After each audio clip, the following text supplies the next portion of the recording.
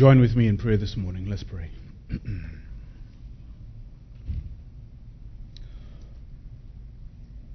Our gracious God and Heavenly Father, we acknowledge that there is none like you in heaven above or on the earth below. For you are the one that knows our innermost thoughts and the secret intents of our heart, of each and every one here this morning.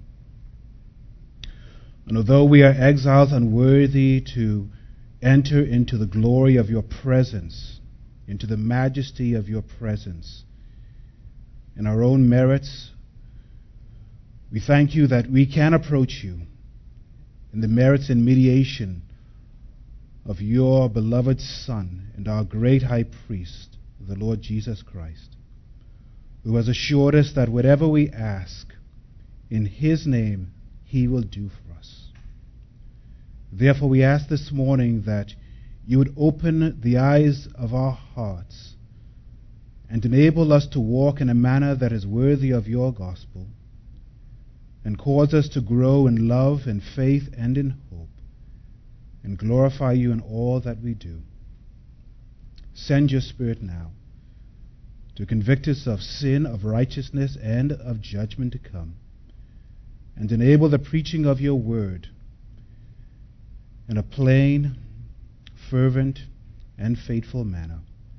And we ask these things in the name of him who has obtained eternal redemption for us, who is our risen King, the Lord Jesus Christ. In his name we pray.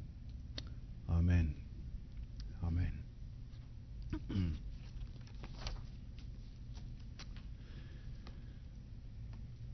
We are absolutely devastated that it has come to this. We are absolutely devastated that it has come to this, said Mrs. Kavanaugh. She continues, we have had 8 incredibly happy and amazing years in the UK, but we are now being banished from our home. 8 amazing, happy years in the UK, but now we are being banished from our home. And despite investing over £100,000 in a thriving business, they were asked to leave. They were banished. They were expelled from their home in the UK. And the couple had been told that they did not fit the requirements to stay in the UK and must leave when their visas run out in August. And so they, with their 2 teenage girls, were being expelled and banished from their home. 8 years they had lived in the UK. And they, with their parents, had been expelled not only from their home, but also from the presence of their friends. And what this couple has experienced by being expelled from their home is something that we all have felt in the depths of our hearts in this world.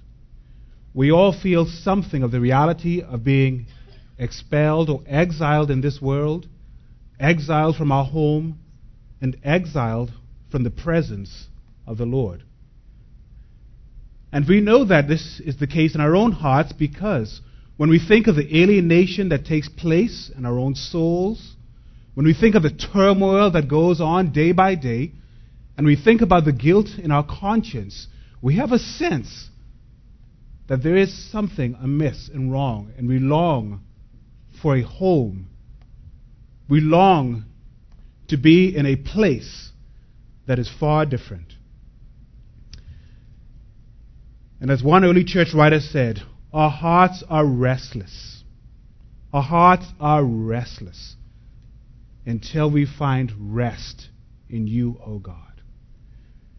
And while we sense this restlessness and alienation from God, we want to know what has brought about this exile from God, and more importantly, what has God done about this exile.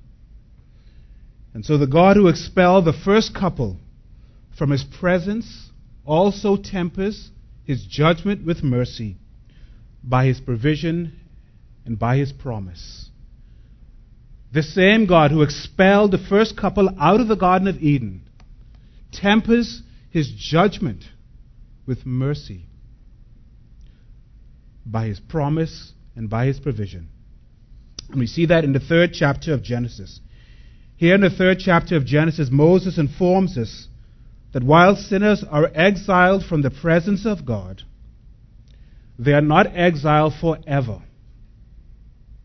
They are not exiled forever because of the provision bestowed by the goodness of God.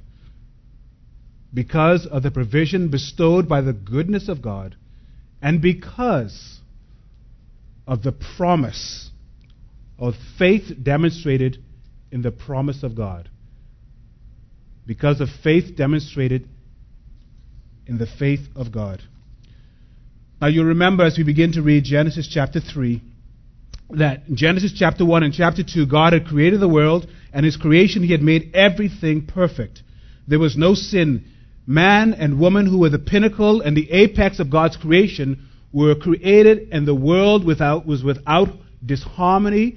There was innocence. And now in Genesis chapter 3, we'll read through the entire chapter, but we'll focus on verses 20 through 24.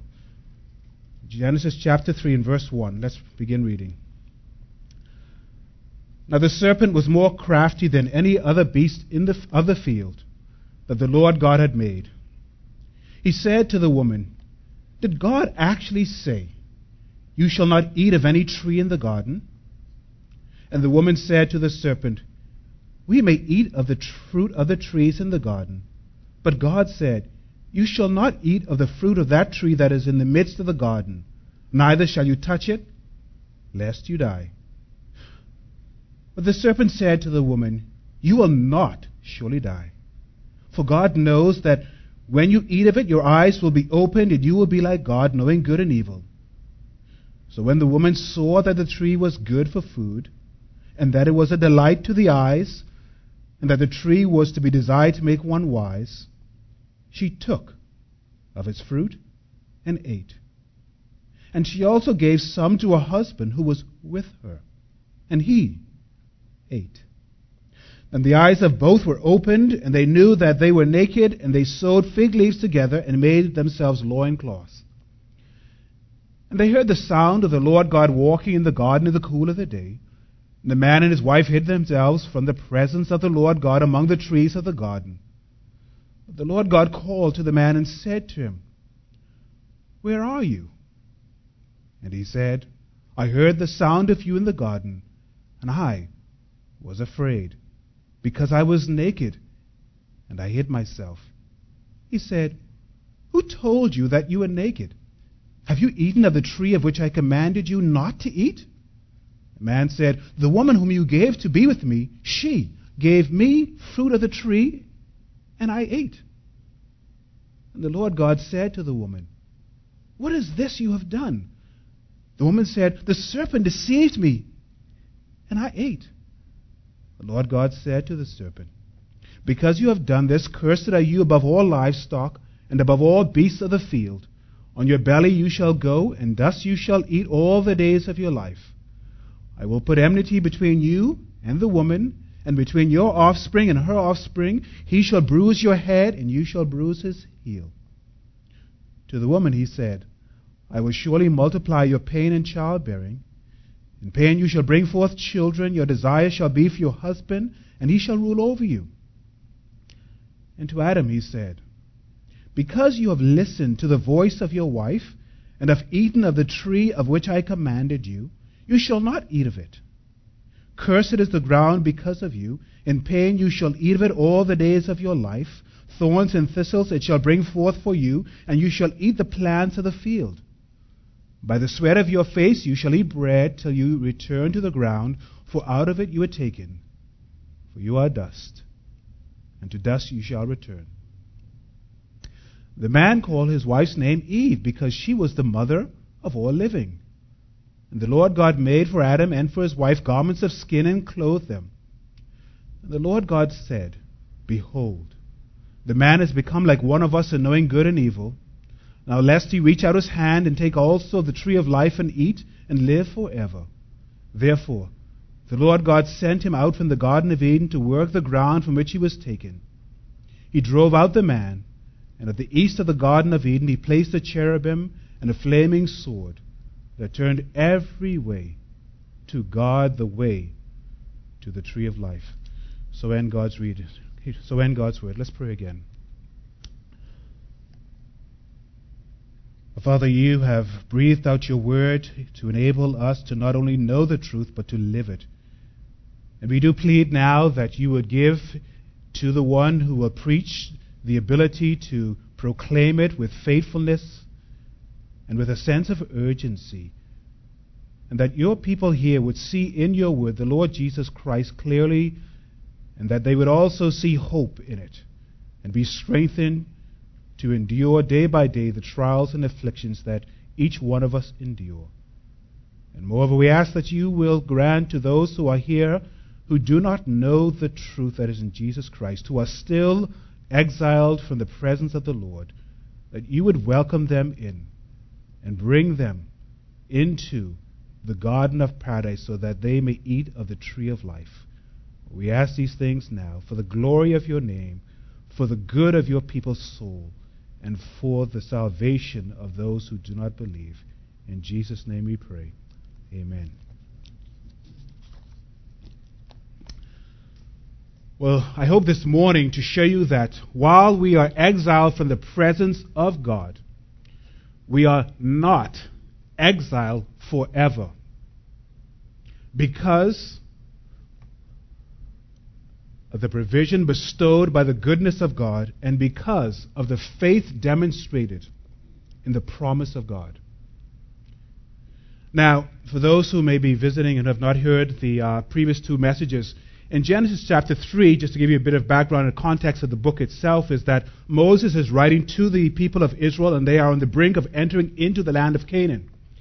And his intent is to inform them as they have been brought out of Egypt, to instruct them not only as they would go into the land and conquer these other nations, but to be aware that though these other nations have gods, their God is the God who has made everything. Their God is the God who is Lord over all.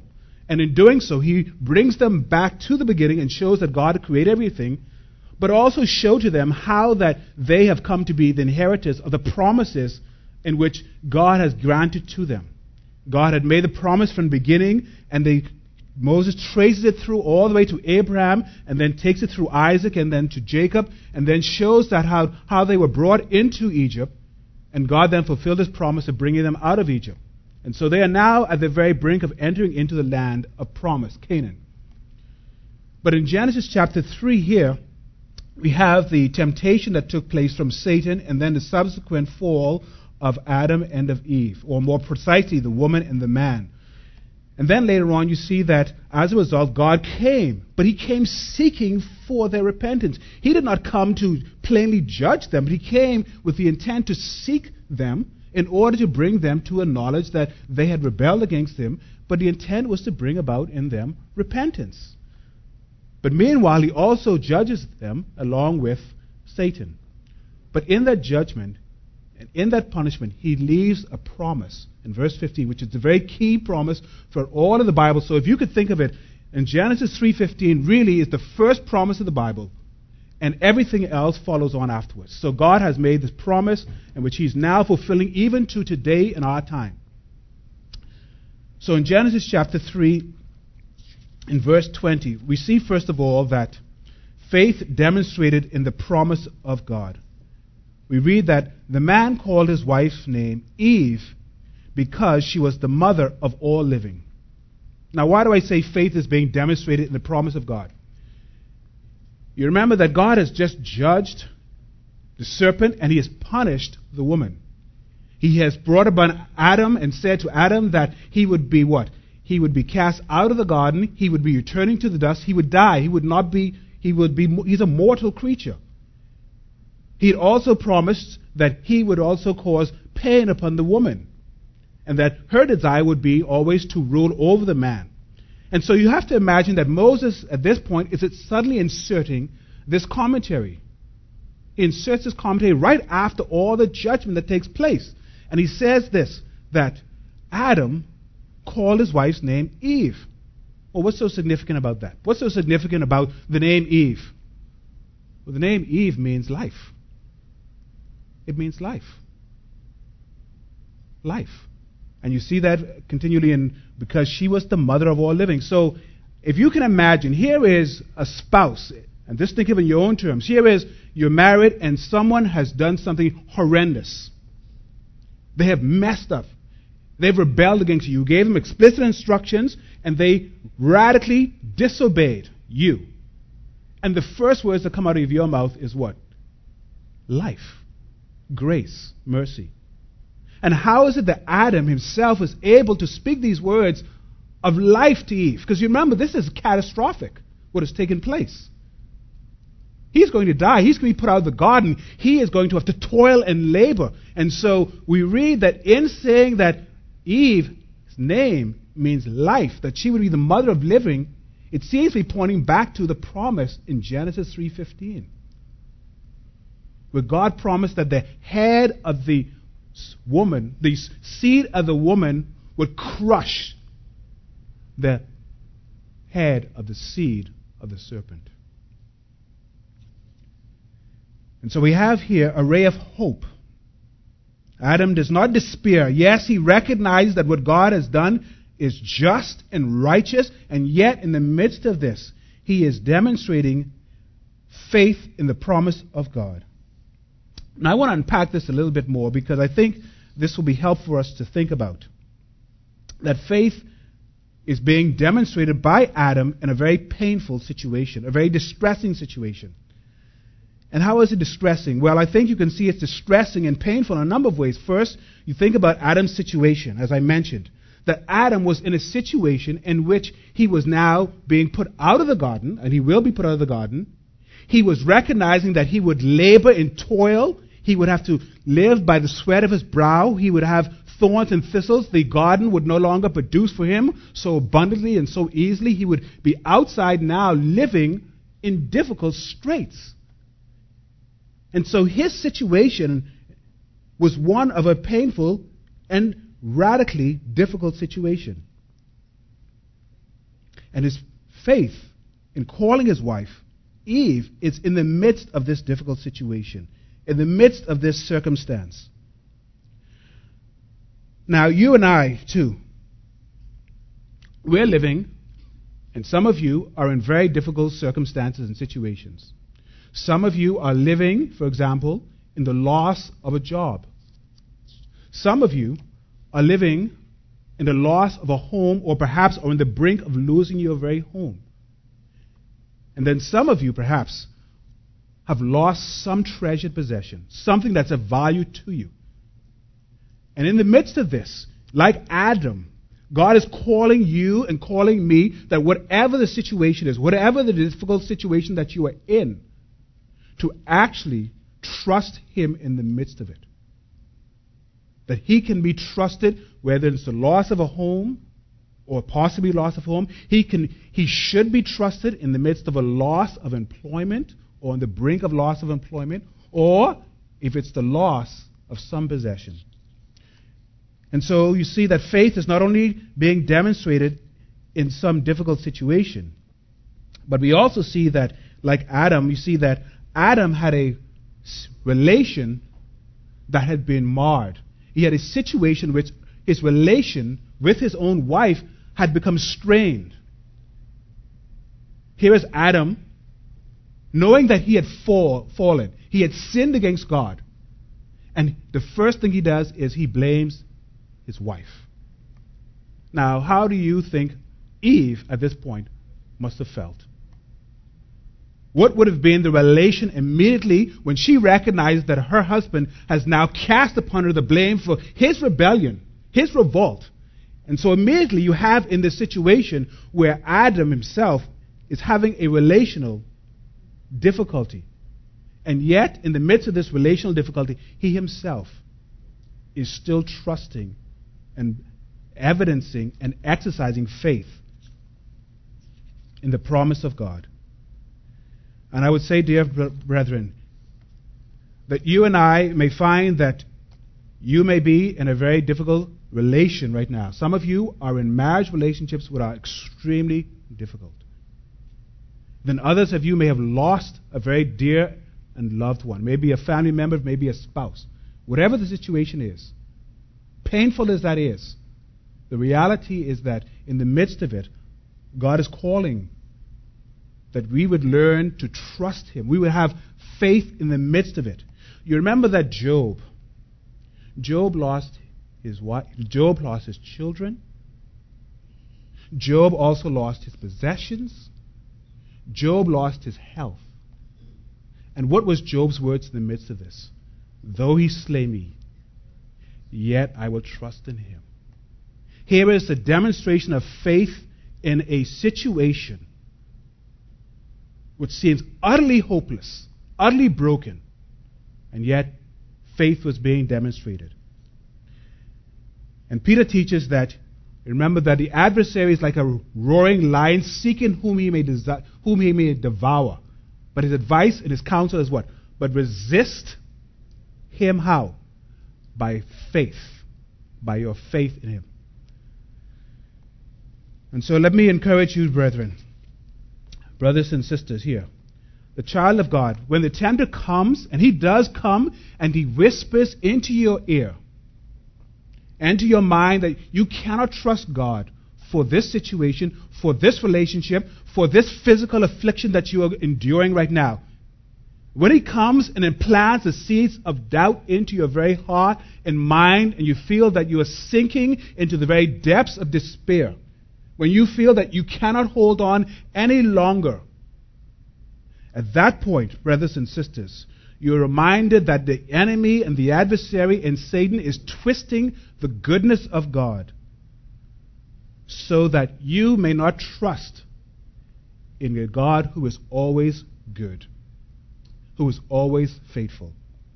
He tempts you to think that it is no use to trust God. But remember that your battle is not against flesh and blood, but against rulers, against spiritual wickedness in heavenly places.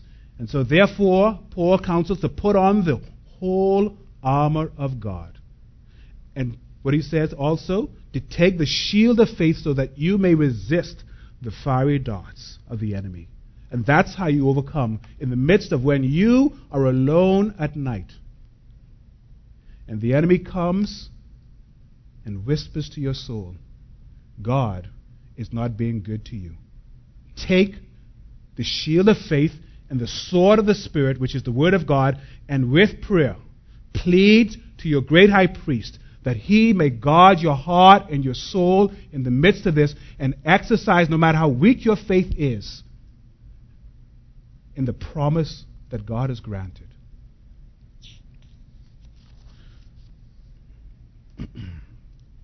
Well, not only do we see that faith is demonstrated in painful situations, but notice that Adam's faith was directed toward the Word of God. That Adam's faith was directed toward the Word of God. Adam had one promise to hold on to. One promise. Just one. That the seed of the woman would crush the head of the seed of the serpent. Now you and I have many promises. Adam did not have the whole of the Old Testament. He did not have the full of the revelation of the Old and the New Testament. You and I have the full revelation. You and I have the whole canon. We have the whole Bible with all promises, in which we are told that all the promises in Christ are yes and amen.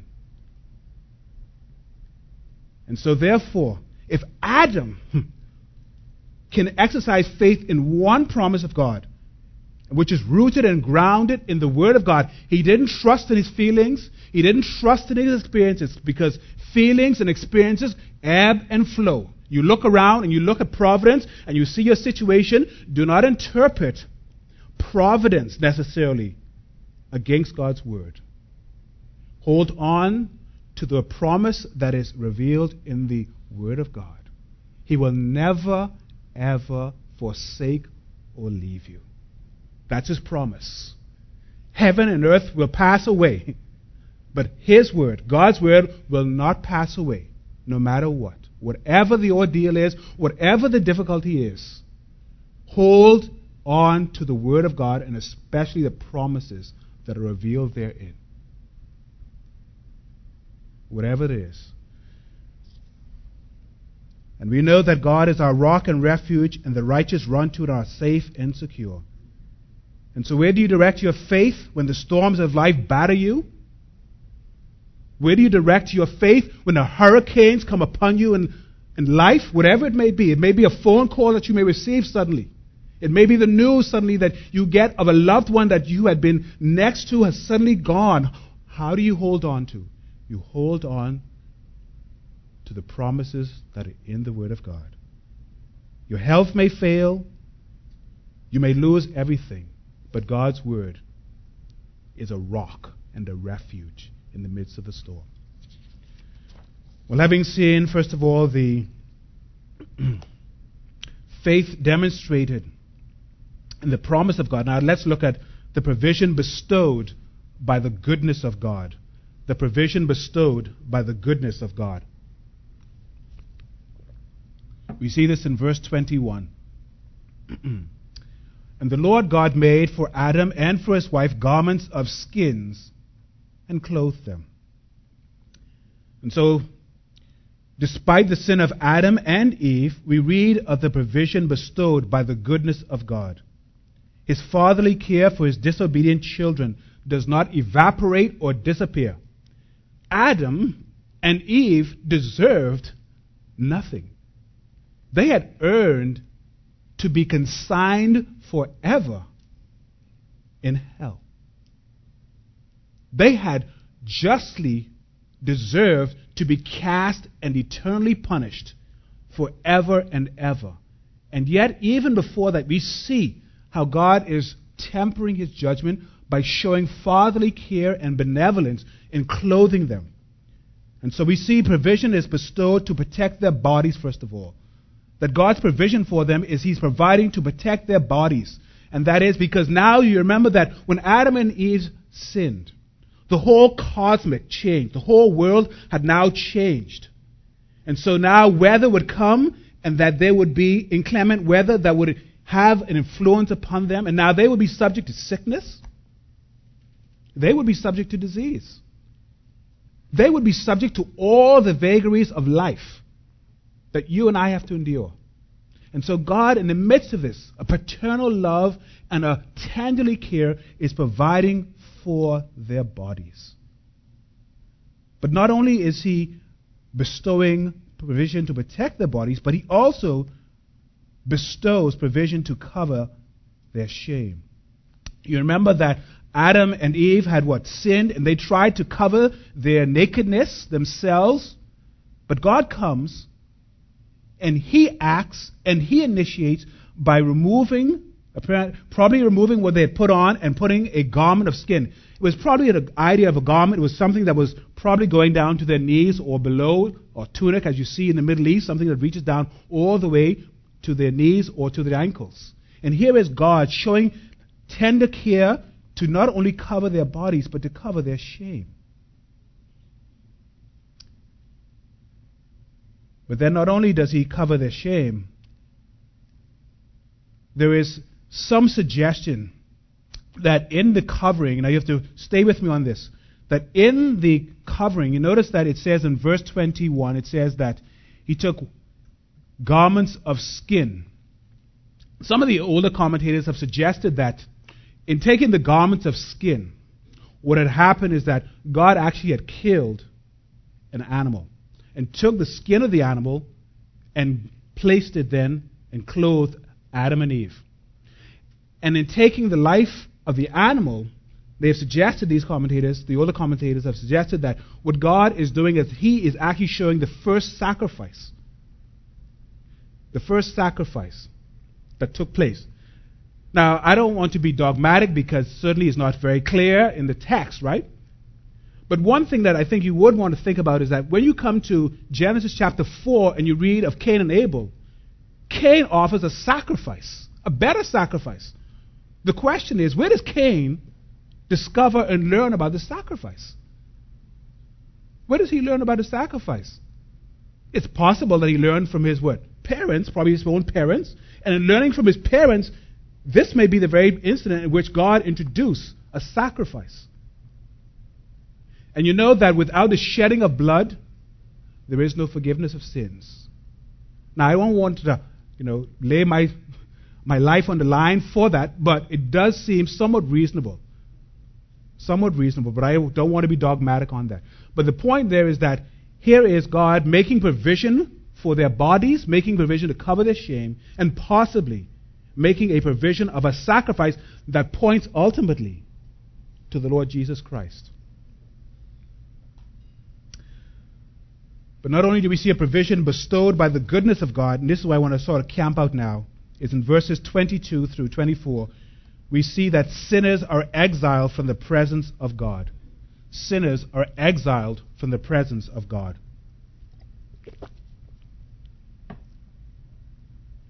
In verse 22, then the Lord God said, behold, the man has become like one of us in knowing good and evil. Now lest he reach out his hand and take also of the tree of life and eat and live forever.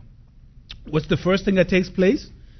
That Adam and Eve and sinners are exiled in order to prevent them from eating from the tree of life. You see that towards the end. That the intent is that God is going to cast them out and he's going to put them out of the garden. He's going to drive them out because he says, lest they reach out his hand and also take from the tree of life and eat and live forever. Now, what is interesting is that you and I may think that what is being exercised here is pure judgment.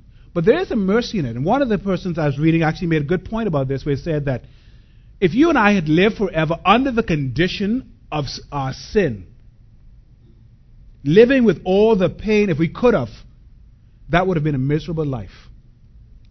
That would have been a miserable life. If that could have happened. To live and to endure as those who will actually, in eternity in hell, will endure forever in a miserable condition.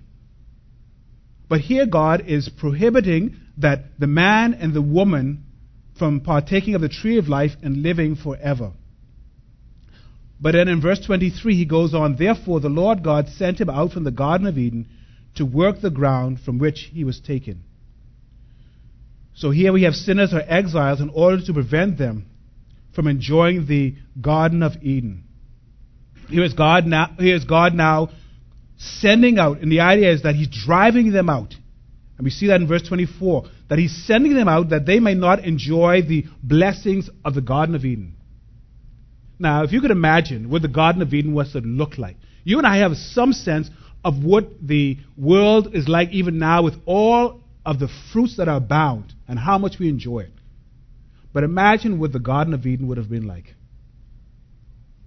For those who love pineapples, imagine what a pineapple must have tasted like in the Garden of Eden. For those who like watermelon, imagine what the watermelon would have tasted like in the Garden of Eden. And for those who like mangoes or bananas or apples, imagine what the Garden of Eden must have tasted like. What the fruit must have tasted like in the Garden of Eden. And yet, he's been driven out. And yet, even though he's been driven out, God still, in the midst of this, provides for them. And you and I can see something of the pleasure of God's kindness to Adam and Eve, even though they're outside the garden, towards us still today. So that they are now prohibited from enjoying the Garden of Eden. And then in verse 24, we read that he drove out the man at the east of the Garden of Eden, and he placed the cherubim and a flaming sword that turned every way to guard the way to the tree of life. And so here you have the Adam and Eve and sinners are exiled in order to prevent them from re-entering the Garden of Eden. That they are prohibited from returning to the way to eat of the tree of life in the Garden of Eden. And so the Lord Most High has banished Adam and Eve out of the garden and consigned them to living outside the garden.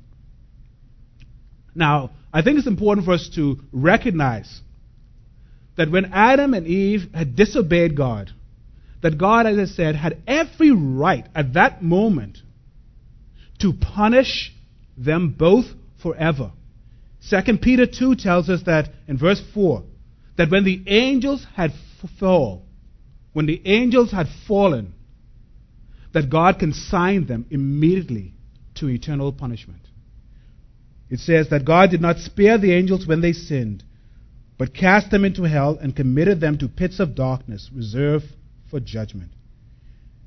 And as one writer has said, God might have justly chased Adam out of the world, but he only chased him out of the garden. Only out of the garden. He might justly have cast him down to hell as he did the angels that sinned when he shut them out from the heavenly paradise. But man was only sent to till the ground out of which he was taken. He was sent to a place of toil, not to a place of torment. He was sent to the ground, not to the grave. To the workhouse, not to the dungeon, not to the prison house. To hold the plow, not to drag the chain. And so here's Adam and Eve cast out of the garden, never to re-enter the Garden of Eden. Now I want us to think through this concept and this idea of the presence of the Lord, what it is to be cast out of the presence of the Lord. That in the Garden of Eden, God had been dwelling with man and woman. There was communion and there was fellowship, and now they've been cast out. And when you then begin to work through the Old Testament, and you encounter, first of all, the tabernacle and the temple. What takes place when God then instructs the nation of Israel to build a tabernacle? He instructs them to what? By the 12 tribes that they are to surround the tabernacle. And in the middle of the tabernacle is who? The Lord God. And in the middle of the tabernacle, there is a what? A holy of holies. And there is a curtain. God commands Israel that when they build the curtain for the holy place, this is interesting, is that he commanded that they would actually weave into the curtain a cherubim. In Exodus 26 and verse 1. And then in verse 31. Where the cherubim is woven into the very curtain, and the curtain represents where what? Men and women could not enter into the Holy of Holies. So just as in the garden the cherubim prevented man and woman from entering into the presence of God, you have in the tabernacle a curtain with cherubim on the outside of the embroidered into the very curtain. You have a cherubim preventing that man or woman freely entering into the presence of the Lord. And then you remember that the ark and the mercy seat itself, when you look at the cherubim were looking over the Lord God in his presence to protect, to prevent. Then as we go on into and further on, we read that in the New Testament we read of how the presence of the Lord now is present in who? The Lord Jesus Christ. In his name, Emmanuel. God dwelling with us. God dwelling with us. And we learn that the temple, the Lord Jesus says, his body is the temple, John chapter 2. So here is God dwelling with us, and his body is the temple. But then we also learn with regard to the presence of the Lord that he sends the Spirit so that the Spirit might dwell what? Within us. That God would dwell in us. And that we would now be what? The temple of the Lord. Now, why is this so significant? Why is it so significant that when you are tracing out this theme of the presence of the Lord, why is that significant for you and I? Because for you and I, the reason why that you and I are not content, the reason why we have misery in this world is because ultimately the presence of the Lord is not with us. It is this longing for each and every one of us to enter back into the presence of the Lord. And it is on the cross. You remember that when Jesus was on the cross and he died himself, what happened to the curtain? The curtain was torn. The curtain with the cherubim embroidered in was torn. And that man and woman now have the what? Ability to enter into the Holy of Holies through Christ. Into the very presence of the Lord. And why the presence is so important for you and I? It is because the psalmist says, in the presence of the Lord is what?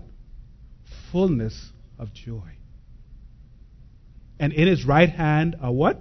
Pleasures forevermore. That's what's so key for you and I about the presence of the Lord.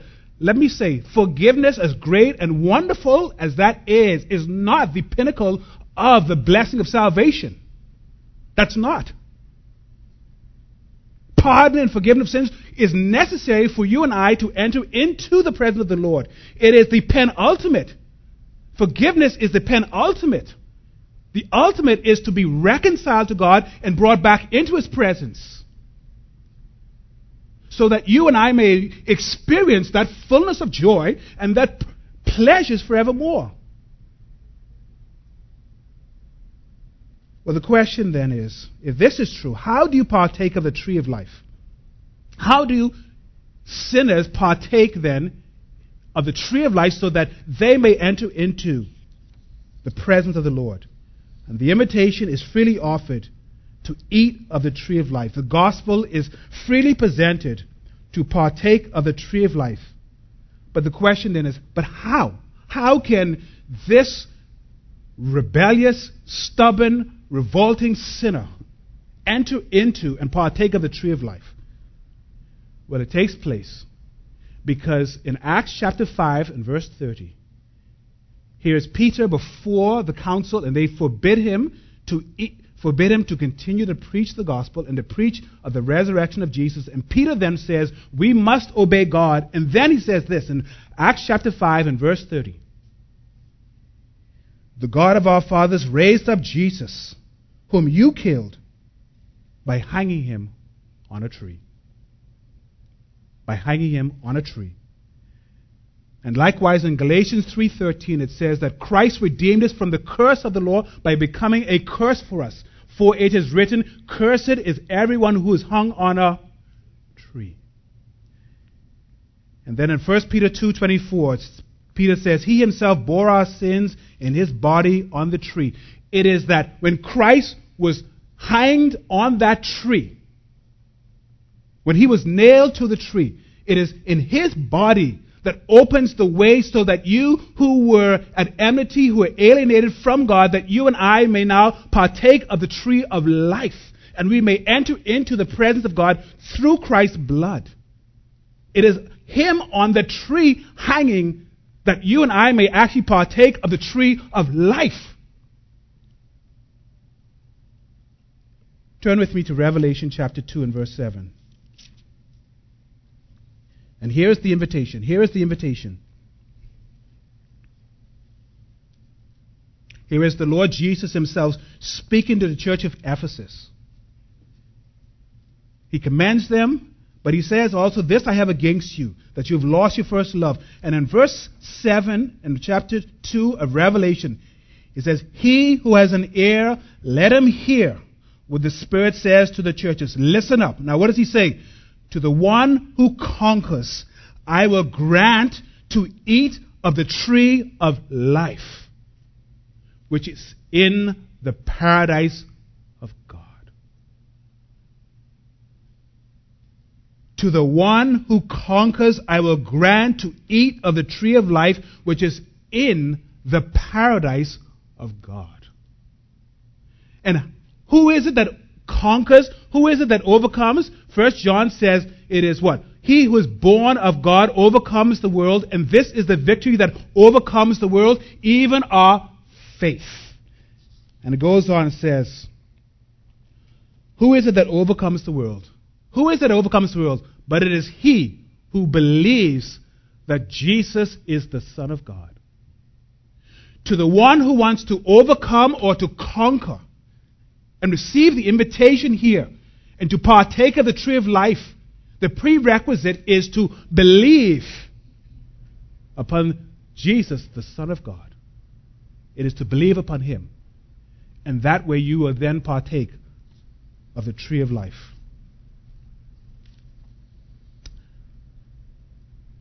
But you know, there's something even more glorious as we partake of this tree of life. Turn to Revelation 21. You remember that I began with this idea that here was this couple with their children who were exiled, who were put out of their home. And you and I have this sense that we have been put out of our own home. In Revelation chapter 21 and in verse 3, here is the new heaven and the new earth.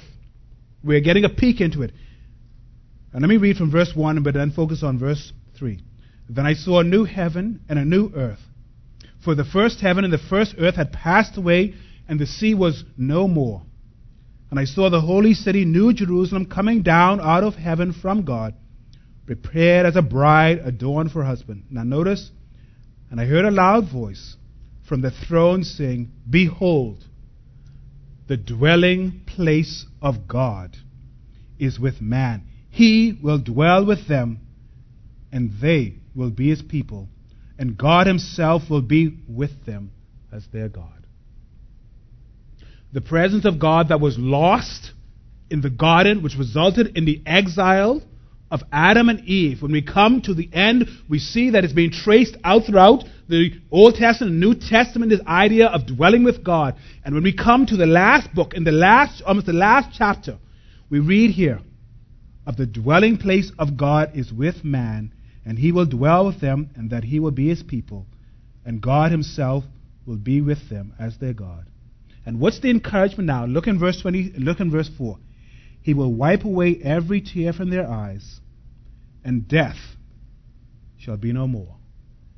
And neither shall there be mourning, nor crying, nor pain any more, for the former things have passed away.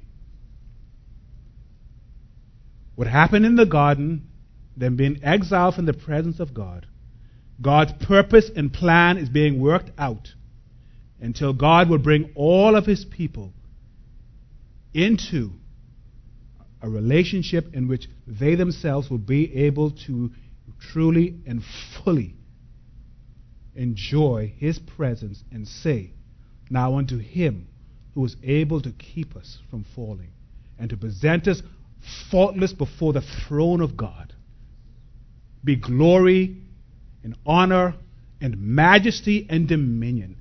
And so, dear one, whatever you are dealing with today, whatever struggle that you are wrestling with, know that God's purpose and plan to ensure that you and I will be brought back into his presence will be accomplished, and every tear of yours will be wiped away. And you and I will never in heaven experience death, and there will be no death forever. But there is also another side of this, we must admit. There's another side for some of you who are still exiled from the presence of God. God has done everything. He has provided you a Savior. He's provided you the gift of faith. He has done everything so that you may partake of this blessing. And yet, we read in 2 Thessalonians chapter 2, 2 Thessalonians chapter 1, that there will be those who will be cast away from the presence of God. Hear these words in 2 Thessalonians chapter 1, verse 9. It says this: They, that is, those who were outside of Christ, will suffer the punishment of eternal destruction away from the presence of the Lord and from the glory of his might. Those who certainly were persecuting the Thessalonians, but all those who are outside and exiled from the presence of God, God says, they will be cast away from his presence and punished forever. Why? Why would you, who are here, delay? Why would you wait? Why would you not embrace this free offer of the gospel and see what awaits all those who love the Lord Jesus Christ? Why will you die in your sins? Why? When it's freely offered. Freely offered. Let's pray.